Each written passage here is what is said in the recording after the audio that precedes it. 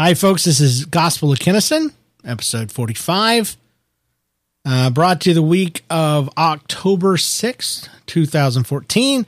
My name is James Kinnison. You can find out more about what I do at nlcast.com or my personal blog, jameskinnison.com. Last episode, I talked about a sermon that I taught yesterday, actually, October the 5th. And it's a big deal, in case you didn't listen to that episode, because I've been struggling with depression, anxiety, and bipolarism for, last 5 years or so. It hit a peak, and about a year and a half ago, actually, I could say it to the letter, 1 year, 7 months, 3 days ago today, I preached my last sermon and thought I would never see the inside of a church as a pastor again. And I got to preach Sunday. If you want to hear about all that, go back, listen to episode 44. But otherwise, stay tuned and hear a sermon that's about, what's that verse? Psalm 3, 5, and 6, I think. Trust in the Lord with all your heart. Lean not on your own understanding. In all your ways, submit to him, and he will make your path straight.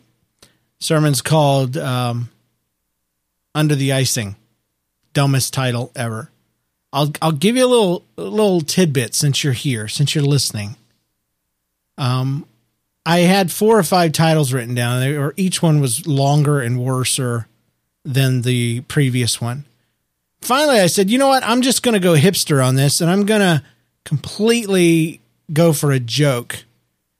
And I'm going to call it Supper Time. The title of my sermon is Supper Time because I couldn't figure out what in the world to call it. And I had that written in my notes. And I'm like, no, I should probably go ahead and title it something real. I'd never titled a sermon before. If you want to know how cool that actually was, go back and listen to episode 44. And if you listened, listen again. Thanks, guys. I hope you enjoy my my return to preaching. The day I thought would never come. Peace. I'm actually a pastor. I've been a pastor for 13 years. I have not been a pastor the last year and a half. And so I'm going to tell you a little bit about that, and then I'm going to tell you some things I've learned in the last year. I'm going to tell you why.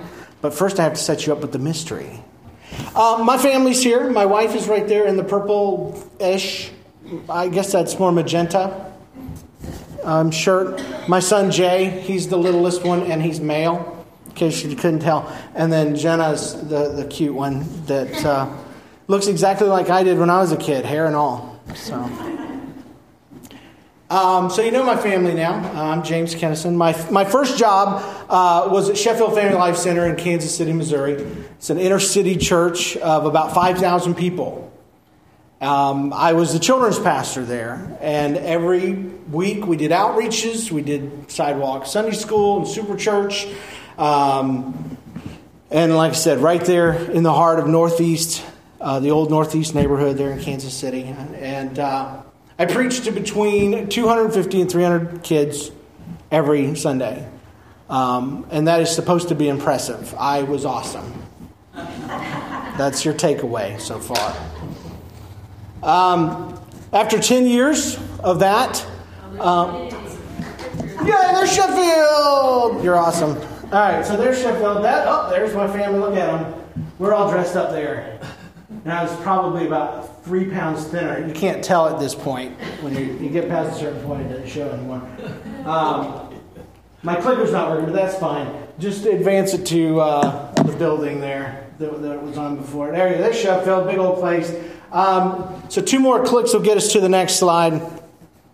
I ended up moving from the megachurch model to Suncoast Cathedral. It was just, the big church. It's just down the street. There. We've already established that. But it was really a cool slideshow. I worked hard on it.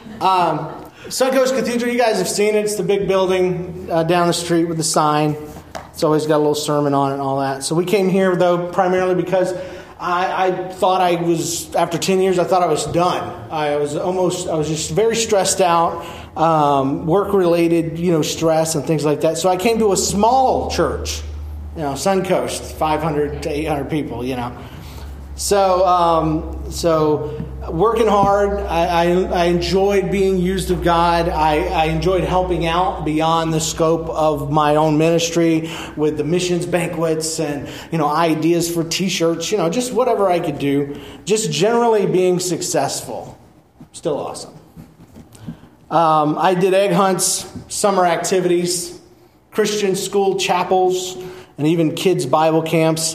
And it sounds like I'm bragging, and maybe I am, but I have to build myself up for the first time in my whole life so that you will know how humbled and how far I fell. At first, at Suncoast, things were going great. About a year.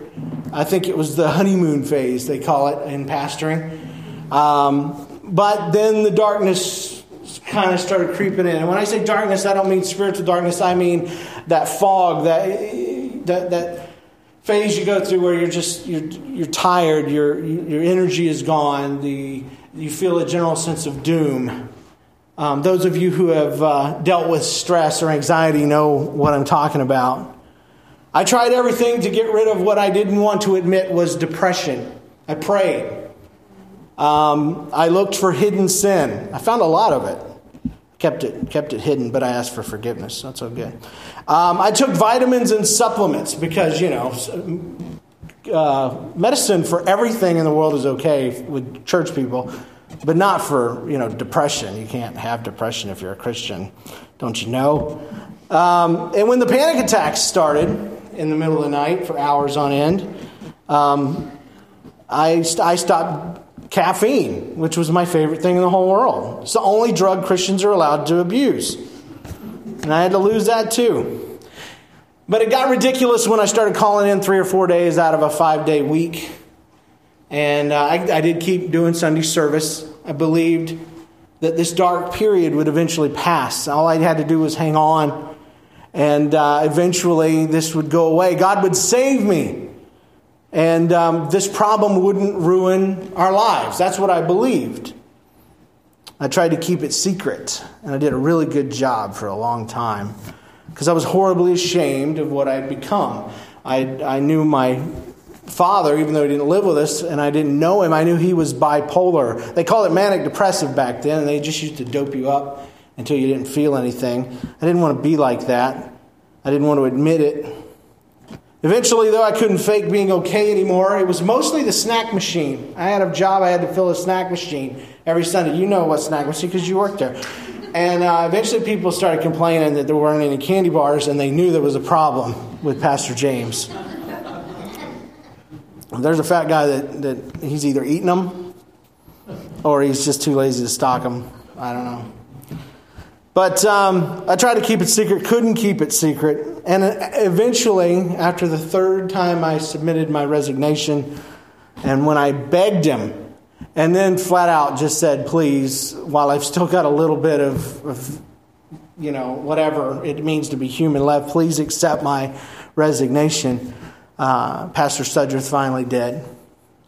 They needed somebody better than what I could be. They deserved me at my best, but I wasn't that. And so I decided to step aside and let somebody else jump in there. Can you click on the it says I failed. I like that slide. That's better than I'm awesome. I wish I could say that life was easier after I failed. Because I did. Some people tell me, no, you didn't fail. That wasn't your fault. Depression's not anybody's fault. It just happens. It comes to you. It's hidden sin. You've got a demon in you. No. But they say you're not a failure. And I'm like, well, yeah, but if I had to bring a cake to a wedding, and I had to have it there by 3 o'clock, and the tire blew, and I didn't make it, didn't I still fail, even though it wasn't my fault? So just give me that. I failed. I was not able to handle it in my own power. I wasn't even able to handle it with what I believe I had God's support and all that good stuff Today, that's what we're actually going to be talking about a little bit. But it only compounded my problems. My mess was now messing with my family's well-being because my job loss affected our friends, our church, and even when my kids got to go to school. It was free. It was awesome. A private school for free? That's rad. It's not so rad when it's not free anymore. Plus, pastors don't just quit. We don't quit. We leave in shame or something. Unless we're going to another church. That's the one legit way. Otherwise, everybody wonders, what did he do? Did he do something extramarital or was it financial? Because that's our big, that's the things we fall for. So no, I was just a straight up loser. That's what it was. And I didn't want to tell anybody. So, needless to say, I went through a crisis of faith. My mentor would have called it a dark time of the soul, the valley of the shadow of death, whatever you want to call it. If you've been there, you know what I'm talking about. And if you haven't been there, you probably love someone who has. I realized that I was under some unrealized expectation of God, that he was always, always, always going to swoop in at the last minute and save me. Because I was useful to his kingdom. I wasn't better than other people, but I was a minister. Surely it was in his best interest to keep me afloat and keep me going. But that didn't happen. And when I asked God to save me, we preach this to kids that when God always answers prayer. We tell them he either says yes, no, or wait. So don't get too upset when I tell you that when I asked him to save me from my depression, from my anxiety, from my issues, when I asked him to empower me and get me going again, when I asked him to help me keep my job and not devastate my entire family, he said no. It changed everything I understood about God. Changed how I believed he cared about me. How I believed he expressed his love to me. And especially since I knew that somewhere in heaven or, out there in the spirit world where God is, I knew he was sitting on his throne watching me suffer. I couldn't fit all that in my head at the same time. I'm doing much better these days, if you can't tell. It's been about 9 months since things have been really, really bad. I still have off days. I still have days I don't want to get out of bed. But those are very small, and usually I can fight them and overcome them and mow the lawn. The lawn suffers a lot when you're depressed, by the way. It's like the telltale sign. But I'm not 100%. I've got my on and off days. I'm pretending right now to be a stay-at-home dad. It's what I tell people. That is reality. I'm just staying home doing stuff, practicing guitar and doing the dishes and things. I really owe all the stay-at-home dads an apology for using what they do, which is awesome, as my cover. It's like my secret identity right now. And unfortunately, my story, as I'm telling you, as spotty as it is, does not have a happy ending because now we're caught up to the present. The story's not over yet, and I'm still recovering. And we found this church, and we're here resting and recuperating. And Pastor Kenny and his family were so loving and kind, and they haven't asked us to do anything. And it's been so good. I don't know. I remember, lay people, when you're sitting in the pew, we try to get everybody working. But sometimes pastors have to be told, stop, because you're not worshiping. You're leading worship. You're not reading the Bible. You're reading the Bible to people. We have to make sure that we slow down. But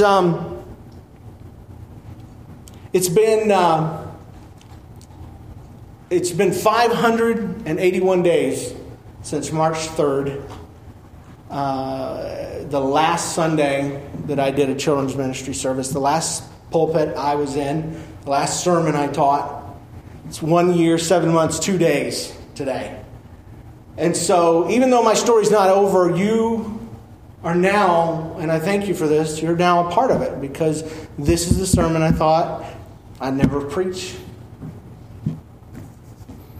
Because when you're broke, when you're so broke, and I don't mean money broke, I mean just, yeah. I thank God for it. I give Him all the glory. It's mandatory I do that. Otherwise somebody will say, why didn't you thank God for it? So, whether you love my sermon today or hate it, I thank each of you for being a part of it. Just wanted to say that.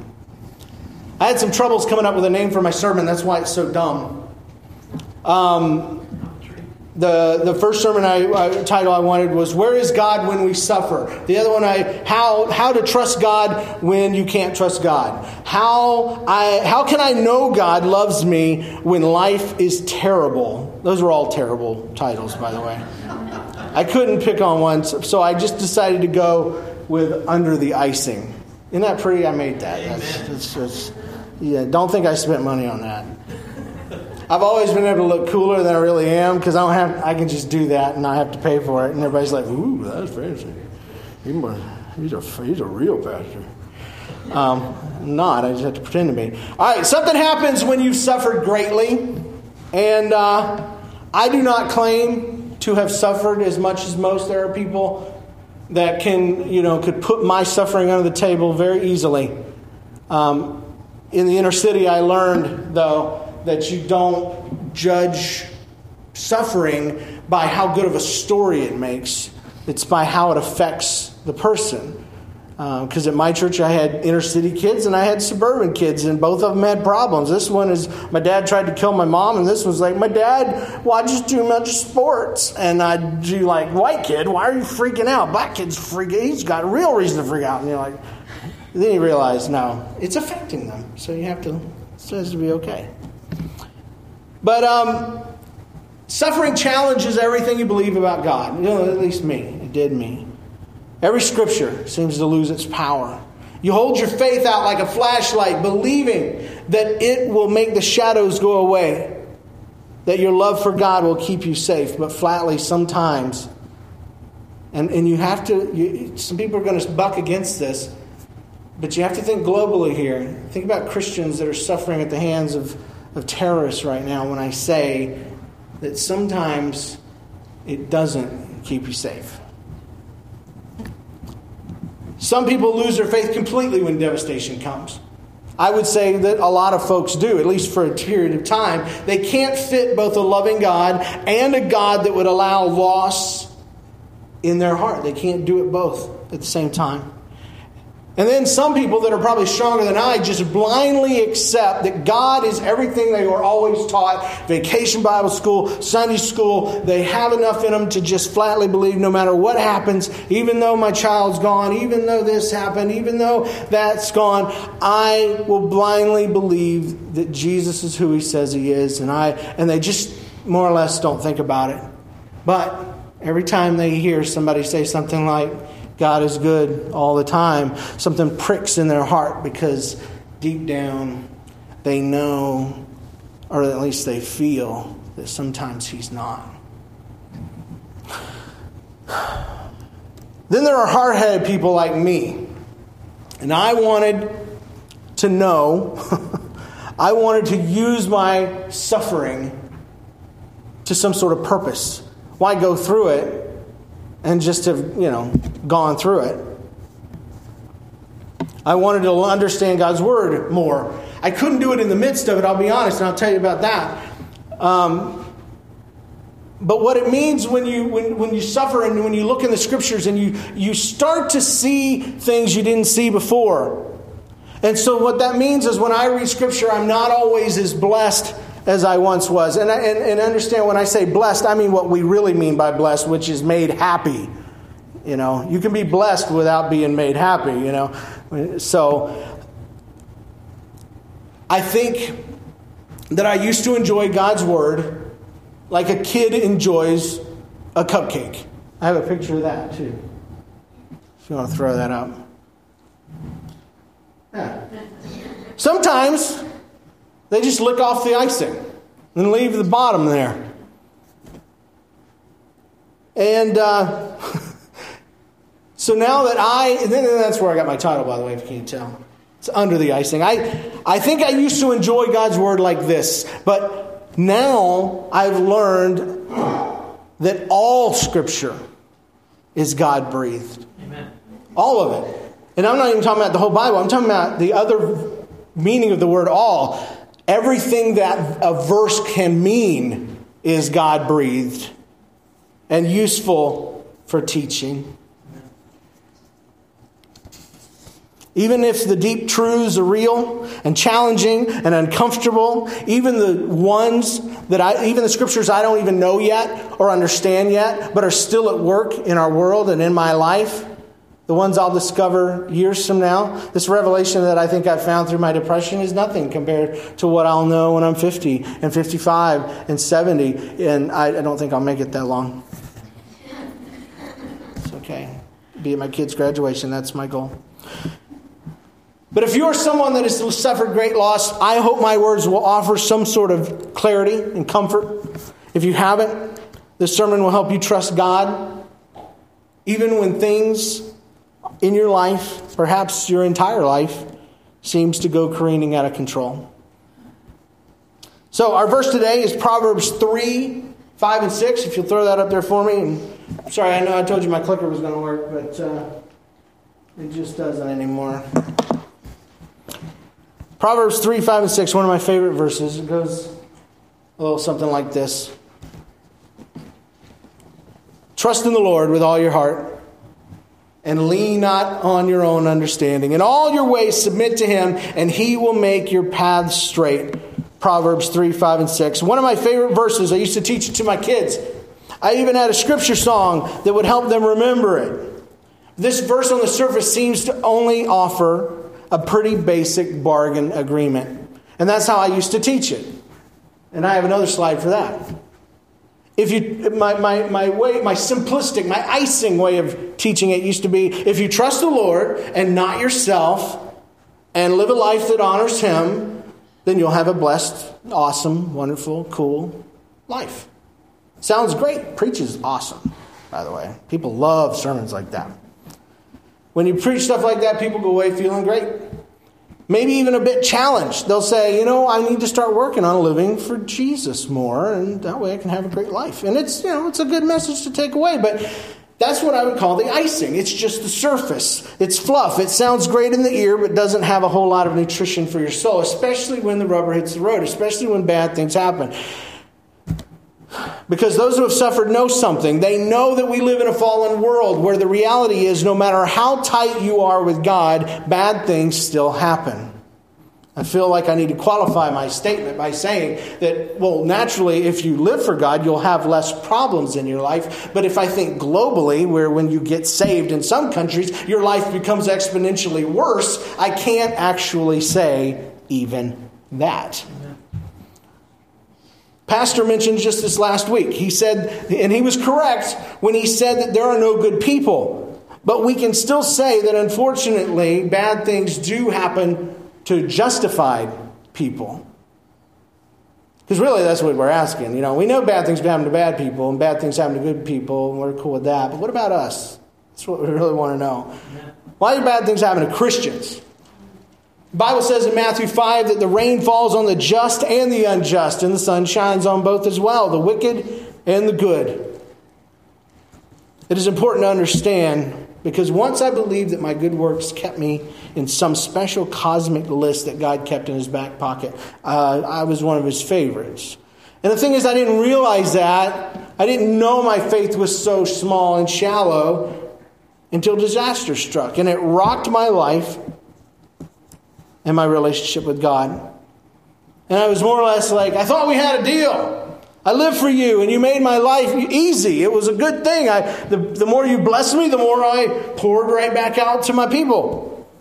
But my understanding of Scripture and the nature of my relationship with God was way off. So if my version, the version that I taught, was wrong or surface, it may not have been 100% wrong. What is this verse communicating to us? What is this verse trying to say to us in the midst of our suffering? Let's take it step by step. Trust in the Lord with all your heart. Trust in the Lord with all your heart. When I read this, I always replace the words trust with all my heart with the phrase having faith. Because it sounds the same, doesn't it? Trust the Lord with all your heart. But that's not right. That's not what it says. Because faith is believing in something that you hope for. Something that you haven't even seen yet. But trusting is what you do after you've had faith and it's been proven worth it. Amen. See, the first time you pet a dog, you're putting out a little bit of faith that he's not going to bite your fingers off. But after a successful trial petting period, you learn that you can trust the dog and no longer worry that he's about to nip off your fingernails. Trusting God is more than hoping. It's more than believing. It's looking at what you know of him from his word and how he's revealed himself in your life and knowing that you can trust him. But trust him to do what? Well, it doesn't say. That's because it's not the point. The advice here is to trust God, period. In my life, I found that I was willing to trust God 100% until things started going south. There were many dark days when I believed that everything in me, that I believed with everything in me, that things would stay dark forever.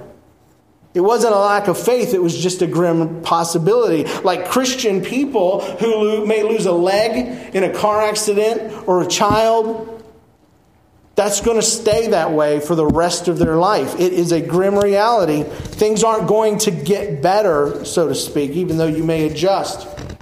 So I had to figure out how could I relate to God who might just let me suffer for the rest of my life, who might pull me out of ministry for the rest of my life. In my darkest days when my faith was gone, hope seemed impractical. I eventually, though, found that I could still trust God.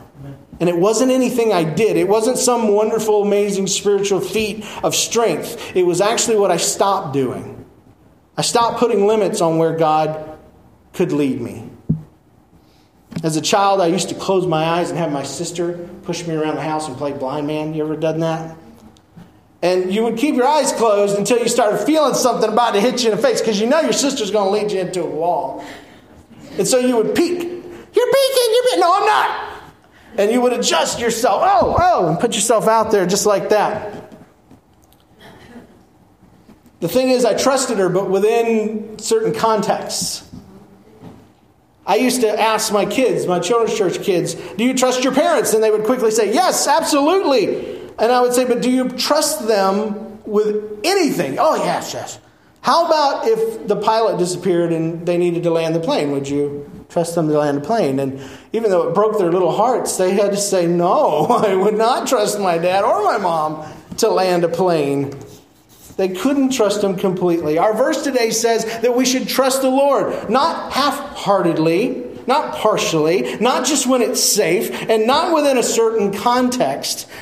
Do we trust him with our lives, our families, and our future, no matter what he has planned for them? I wrote three things that I always try to ask myself. Can I serve God even if, no matter what, and whatever it takes? And sometimes serving God can take a lot. And I'm talking about the traditional sense, like it takes a lot of boldness, sometimes it takes. Can we stand with Job in Job chapter 13 and say, even if he kills me, still I will trust in him? Can we claim the kind of trust that Shadrach, Meshach, and Abednego had in Daniel 3 when they said, we know our God is able to save us, but even if he does not, we will not bow? They didn't know the end of their own story. They trusted God, even though they were just assuming that God's path for them was leading into a big fiery furnace. And that's where I found myself. Trusting God no matter what. Again, not because of any kind of strength, but because of absolute weakness and the inability to steer myself, even if I wanted to. And the fact that I already hit the wall pretty hard. It was out of weakness and surrender. It's only been a few months, by the way, since I finally bent my knee to God again. And I told him, basically like, what Job said, except not as neat and cool. Not as many boils involved. I said, even if you want me like this forever, I will stick with you. Even though I don't know why you would ever want me messed up. So I gave up control. I had to give up what I believed God was supposed to do in my situation. I had to give up what I believed God had put me on the earth for. I had to do all that because I had to be willing to let God do what He wanted. And if that meant He wanted me to live a martyr's life where I'm just nothing other than an awesome dad. I've always been an awesome dad. I got that down. Not a great husband, but an awesome dad. Trust is more than faith, by the way. It's more than experience, and it's an insane letting go of everything except God. Trust in the Lord. Lean not on your own understanding. Once I believed this to mean that God wanted me to trust Him rather than myself, to do things His way, not my way. And it does mean that. But again, that's the icing. When you read this, when I read it, I subconsciously replace the phrase, lean not on your own understanding, with lean not on your own ways. As in, don't do things your way, do good things God's way. It's a fine idea, but it also means more than that. It says to trust, it says not to trust in what you understand, the things that you believe. And this is going to be weird because our whole life we've been told to believe what we believe, right? Sometimes I've been guilty of that, believing in what I believe in more than God. I have these rules and these ideas and these concepts of what is going on, whether it's backed up by Scripture or not. These little sayings that we hear. God's done before, He will do it again. We don't know if it's Scripture or not. We just kind of believe it. God will turn everything around for the good. He won't allow you to be tested above what you could bear. The Bible didn't say that, by the way. It said He won't allow you to be tempted. Anyway, God is who He is. He is not what I say He is, or think He is, or believe He is, or understand Him to be. He is beyond all comprehension. Ephesians 3 agrees that it's in His power to do more than we can ask or imagine. So the moment we say we understand something about God, we have to immediately say, but I don't understand it. And every time we say God is like this, we have to say, but He's not exactly like that. Because the moment you can comprehend Him, you have to admit He's beyond that. Jesus, the Holy Spirit came down in the form of a dove. And so now doves are all over cars, checkbooks, and churches. But He's not a flighty little bird. He is the very presence and power of God. And I've heard pastors even say, He's like a bird. If you mess up, He's going to fly away. The Holy Spirit's going to fly away. I hope not. He's the one that drew me to Christ. Anyway. We use experience, feelings, human understanding to try to figure out who God is. And that's natural. That's all we've got is our senses, our mind, our heart. Even when we look in Scripture, it is in a way tainted by our understanding of it because we process it through our minds. So it's not about our beliefs. It's about who we believe in. When the bottom fell out of my life, I wondered where God was. I wondered how He fit in all of this mess. But I wasn't really struggling with God, even though I thought I was. Now I look back and I realize I was struggling with my ideas about God, what I thought He was supposed to do. He had not done what I would have wanted Him to do or thought He should have done. A lifetime of sermons taught me that God was for me and not against me, and He is. That we are more than overcomers, and we are. I learned that God would work things out for the good, and He does. I'm not arguing that any of that is wrong. I'm just arguing that there is a surface understanding of all those concepts. There's an icing. I'd been taught my whole life how great it was to be a Christian, but nobody taught me what to do when it wasn't great. I didn't even know not great was an option. I thought, you're a Christian, so it's supposed to be generally pretty awesome all the time. Threw me for a loop when I realized that I hadn't been rescued at the last moment, that the darkness was coming and it was going, I was just going to have to go through it. Something that costed me the very last thing in the world I ever imagined God would ever allow to go. So the last thing he took was my ministry. I learned that I can't lean on my own understanding because God is not limited or defined in any way by my understanding of him. When it all came down, I found myself being quite the type A control freak. I was holding up my image, so to speak, of what he was supposed to look like. Telling him that what he was supposed to have done. Only to have him sit in silence until I finally broke the image and released him from my roles. I've come now to accept that God is who he is. And sometimes, though not always, when bad things happen, he doesn't stop it. I know this seems overly deep and maybe a little weird. It may sound like I'm telling you not to believe in God. And I'm not saying that at all. What I'm saying is it's dangerous when we define God solely by what he's done and assume that we know him. When we accidentally put our faith in what he does rather than who he is. And I want to explain why real quick. Underneath this, I have an object lesson. Ta-da, it's not a magic trick. Unless you're really easily impressed. I just made that appear. What I've got here is a big old Hebrew lexicon. I've got a Ragamuffin Gospel book and a whole bunch of DVDs. Not real ones, just fake ones. Pretend this is God down here at the bottom. Big, giant book. This is me on top. And these are all the things I believe about God. Okay, all those things that I believe he's going to do. All the things that I believed. Anyway, I won't put that on you. Maybe you're better. You're probably a lot better off than I was. But then life comes along. Okay, this is my connection with God. Life comes along. Oh, it didn't even take much. Where's my faith now? Where's my relationship? Has God moved? Nope. Thank you, Jenna. My daughter's set up in advance to fix this up for me. So apparently, that's basically where I was. That's what happened to me when depression struck me, when my ministry hit, because I believed God would not let me fall, because I believed he would not let me fail, because I believed that yes, I could let him lead me, but only where I wanted him to. That was my problem. You can put them up there now. Go ahead and stack them up there. It's as many as you can get. All right. Oh, I got to put this down here. This is what I'm proposing.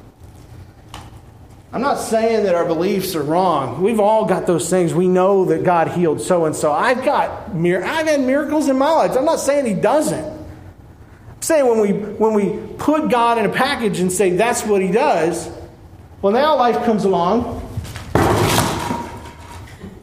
My beliefs, it's okay. We're going to leave this till later. She's awesome. My beliefs may fall away. Some of the things I thought I knew about God may flutter and fall, but my relationship stays tight with him. Okay? Again, I said I've heard the phrase, what God has done, he will do again. It's a phrase that victorious people use. I'm not a victorious person. I'm just real. I'm a realist, pretty much. But they will claim that, and it's a loose mashup of Malachi 3:6 and James 1:7, saying that God never changes and that every good and perfect gift comes from God. And this is an example of a belief that people have. God is capable of doing anything, so of course he's capable of doing it again. So the belief is not wrong. It is not a lie. He can do for you what he's done for others, and what he's done before he can do again. But, he can stop the storm, but he can choose not to. And anyone who bases their faith on a belief rather than God himself is going to find themselves struggling. So I'm just trying to warn you here. God does miracles. But sometimes, for whatever reason, he does not perform miracles. He does not always do what we want done. And I've been in prayer circles, and I've been in these meetings where we get together and we pray for that person with cancer, and we pray and we pray and we pray, and we say we don't have room for doubt, just total belief, total faith, and then that person passes. And I bet everybody here's got one of those stories. And people fall away from the faith sometimes because it kills them. I thought we claimed Sometimes God says no. And in the eye of eternity, it's not that bad a deal. Because That's where we all want to be. You know, what did God actually do to that person? Brought him home? Dang. God is so mean. Anyway, I hope you understand sarcasm, because otherwise you think I'm a heretic. But see, Jesus himself at times was able to slip through the crowd, the angry crowd that was trying to grab him prematurely, only to be caught later on at the Garden of Gethsemane. Yes, he allowed himself, but still was a miracle that could have happened that didn't. Paul escaped from prison due to miracles that we know very well, but there were also times he served a sentence. The Hebrew boys escaped the fiery furnace, but every true disciple of Christ but one died a martyr's death. And the one that didn't lived a martyr's life in exile on an island. He started seeing visions and he wrote them down. And we're preaching about them on Sunday nights now. The point is this: the moment I plant a flag and say, this is how God is, I have created an idol, a version of God rather than who God is himself. So it's basically being just released and open to who God is and knowing who God is. Trust in the Lord with all your heart. That was our first point. Sacrifice everything. Lean not on your understanding. Let go of our idols. In all your ways, submit to him. This is a quick one, promise. But no less important. It says in all your ways, submit to him. In other ways is acknowledge, but submit's the one I choose. What that means is even in your struggles and doubts that you could submit them to him. Even your mistakes. We always think about the good stuff. In all my ways. Well, God wants good ways, so... But I believe God is stronger. I believe faith. I believe a mustard seed of faith is stronger than a whole truckload of doubt. I believe God's love is brighter than a whole website of darkness. I don't know why website, but there's some dark websites. I used website as an amount of measurement. But anyway, when you make mistakes and you do the absolute wrongest, stupidest thing, like I did. When I fell, I didn't do anything morally wrong, thank God, or extramaritally wrong, which is hard for fat guys to do anyway. I just kind of let go. In my dark time, I didn't stop believing. I couldn't have done anything sinful if I wanted to. I didn't have the energy to do anything. I literally didn't have the spiritual energy, though, to maintain a relationship with God. And that's so contrary to what we hear. My whole life, you have to pursue God. You have to go after him. And deep calls to deep and all that kind of stuff. And it's probably the oddest and least spiritual thing you've ever heard a pastor say in your life, that he didn't have the spiritual energy to hang on to God. But it's true, so I'm telling you. I'm sharing this because even in that state, even though I was lower than I'd ever been, and this may sound a little overly spiritual, I found myself laying right in front of God. Just laying there. He on his throne and me on the floor. Just kind of saw it in my spirit, or in my mind. Total submission. Probably the only time I'll legitimately be able to claim that. Total submission. I assumed, though, while I was down there, that I was a disappointment. I had failed. I assumed our relationship would suffer because I wasn't keeping up my end of the bargain. But that's when I learned something amazing, and I want to share with you, is that my relationship with God is not a 50-50 deal. It's not like the relationship with a friend or with your wife or with your son. It's almost all God, if not all God. And when you can't hold on, thank God he doesn't let go. You think you let go and you would just fly off into spiritual limbo. But you look and you're like, oh, wow.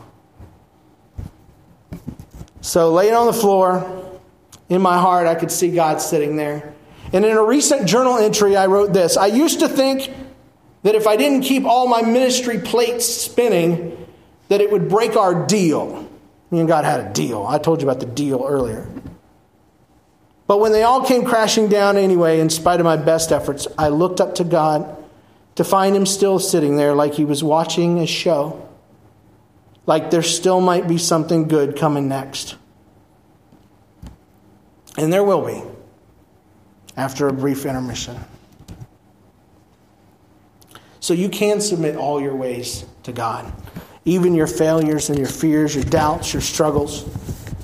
He doesn't just want the good stuff. He wants the bad stuff too. He can handle it. That's what He's for. Lastly, He will make your paths straight. I'll admit, I admitted earlier that I once believed this to mean that God would set me up to win every time. If I lived life right, if I tithed, if I did all the things that we're supposed to do, read your Bible, pray every day, and you'll... Yep, good.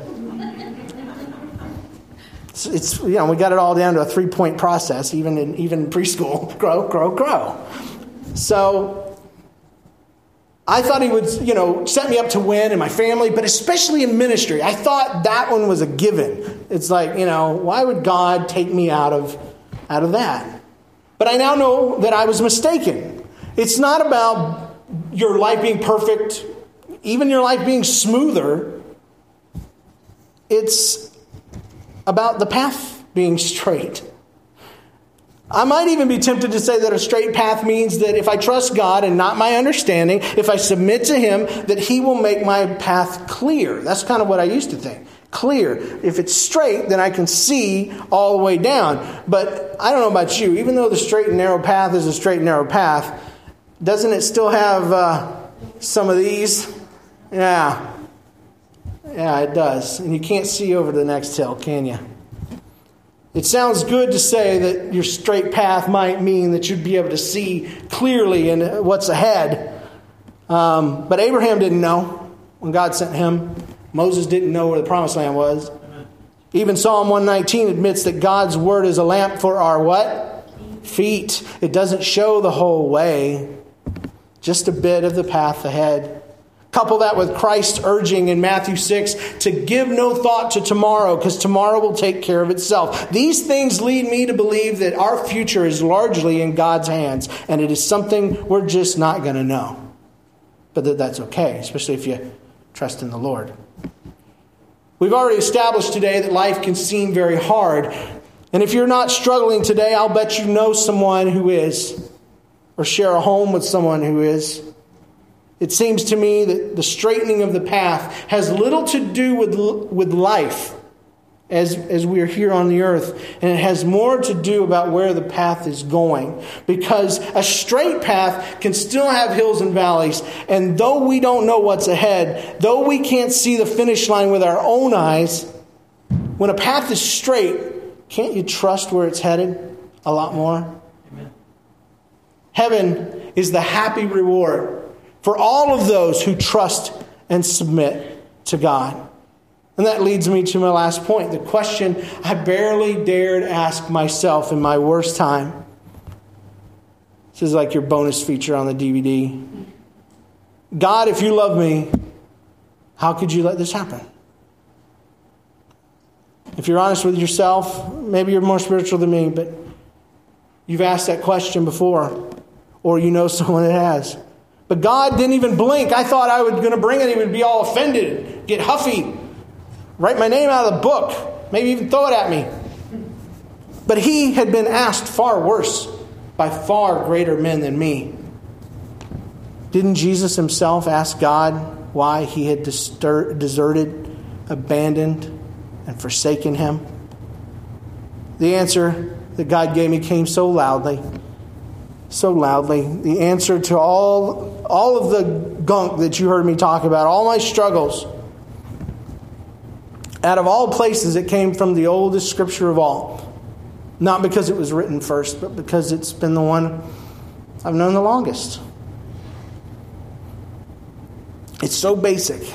It's so often repeated and quoted, but in it is the theme of the entire Word of God. It's the ultimate proof that God loves me no matter what comes. No matter what changes or leaves or dies or where it hurts. John 3:16 has been screaming the answer to my darkest doubt the whole time. You'll excuse me if I quote it in my own words. I'll use paraphrase so you can handle that. It's a spiritual word for it. For God loved the world so much that He sent His one and only Son into the world so that whoever would believe in Him could have everlasting life. God showed his love for me 2,000 years ago. Before my situation, before my failure, before my life went weird, before your loss, before your struggle, before it all.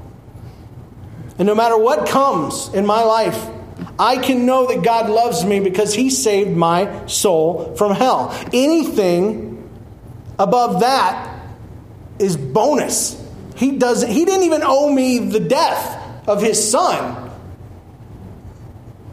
So I've really learned to just back off of God and just take it as it comes, even when it hurts so very bad. Earlier during my object lesson, I never mentioned the connection, how to get directly to God, and it's this idea. It's John 3:16. God loved the world so much that he what? Gave. He gave. He loved them so much that he gave the best thing he had. He looked around. Just imagine, bring him down to earth for a minute. He looked around for the best thing. Oh, sorry, son. You're the best. I used to ask my children's church kids, I'm like, because eBay was a big thing a few years back, and it's kind of crud now, but I talked about I got a projector for $30 from a thing. I sold it online for $300. I said, how much was that projector worth? $3 or $300? And I'll tell you, it's worth what somebody paid for it. And ladies and gentlemen, you may wonder where God's love is. You may wonder if you've experienced it or haven't felt it. But I'm going to tell you, you are worth what God paid for you. And he didn't pay with you with a prophet. He didn't pay with you with just some random Jewish dude or an animal on a bunch of rocks. He paid for you with his son, Jesus Christ. This idea, this concept will straighten out your path like nothing else. Knowing that God has already shown his love for you, and your life, no matter how hilly it is, no matter how the valleys are, no matter what the hiccups are and the mess ups and the problems and the sins and the victories, that your heart is still heading on a beeline to heaven. That's a good thing. That's what keeps me going. Even if there are problems on the way. I had a guy tell me one time, I was trying to witness to him when I was younger, and he's so mad at me, and he says, my grandmother, she suffered with such and such every day of her life, and she went to church every time she did, and you explain to me how God would let that happen. And it took all my wind away. He was so passionate. He wasn't angry. He was mad at God. And I would have told him, if I knew then what I know now, is I would say, ask her now that she's in heaven if it was worth it. Because like a family in a hot car headed to Disney World fighting and arguing, once you get to Disney World, nobody remembers the trip there. Never in the history of mankind is a family sent out, okay, guys, get in, we got the tickets. We've got to just, you know what, that line on the seat, he was right. You shouldn't have crossed that. We don't do that. We don't do that. I pray that my journey and the truth of God's word has ministered to you today. And I just want to ask you, we won't do a big old altar time. I've gone way over. Just close your eyes for me. And all the things that I've said about this scripture, look past the icing as I read it one more time. Proverbs 3, 5, and 6. Trust in the Lord. Trust in the Lord with all your heart. Lean not on your own understanding, not what you understand about God, not what you know, the things that might let you down, but the God that won't let you down. In all your ways, submit to him, good, bad, otherwise, and he will make your path straight. Not easy, not flat, but direct. Thank you so much, God, for this opportunity. Pray this in Jesus' name. Amen.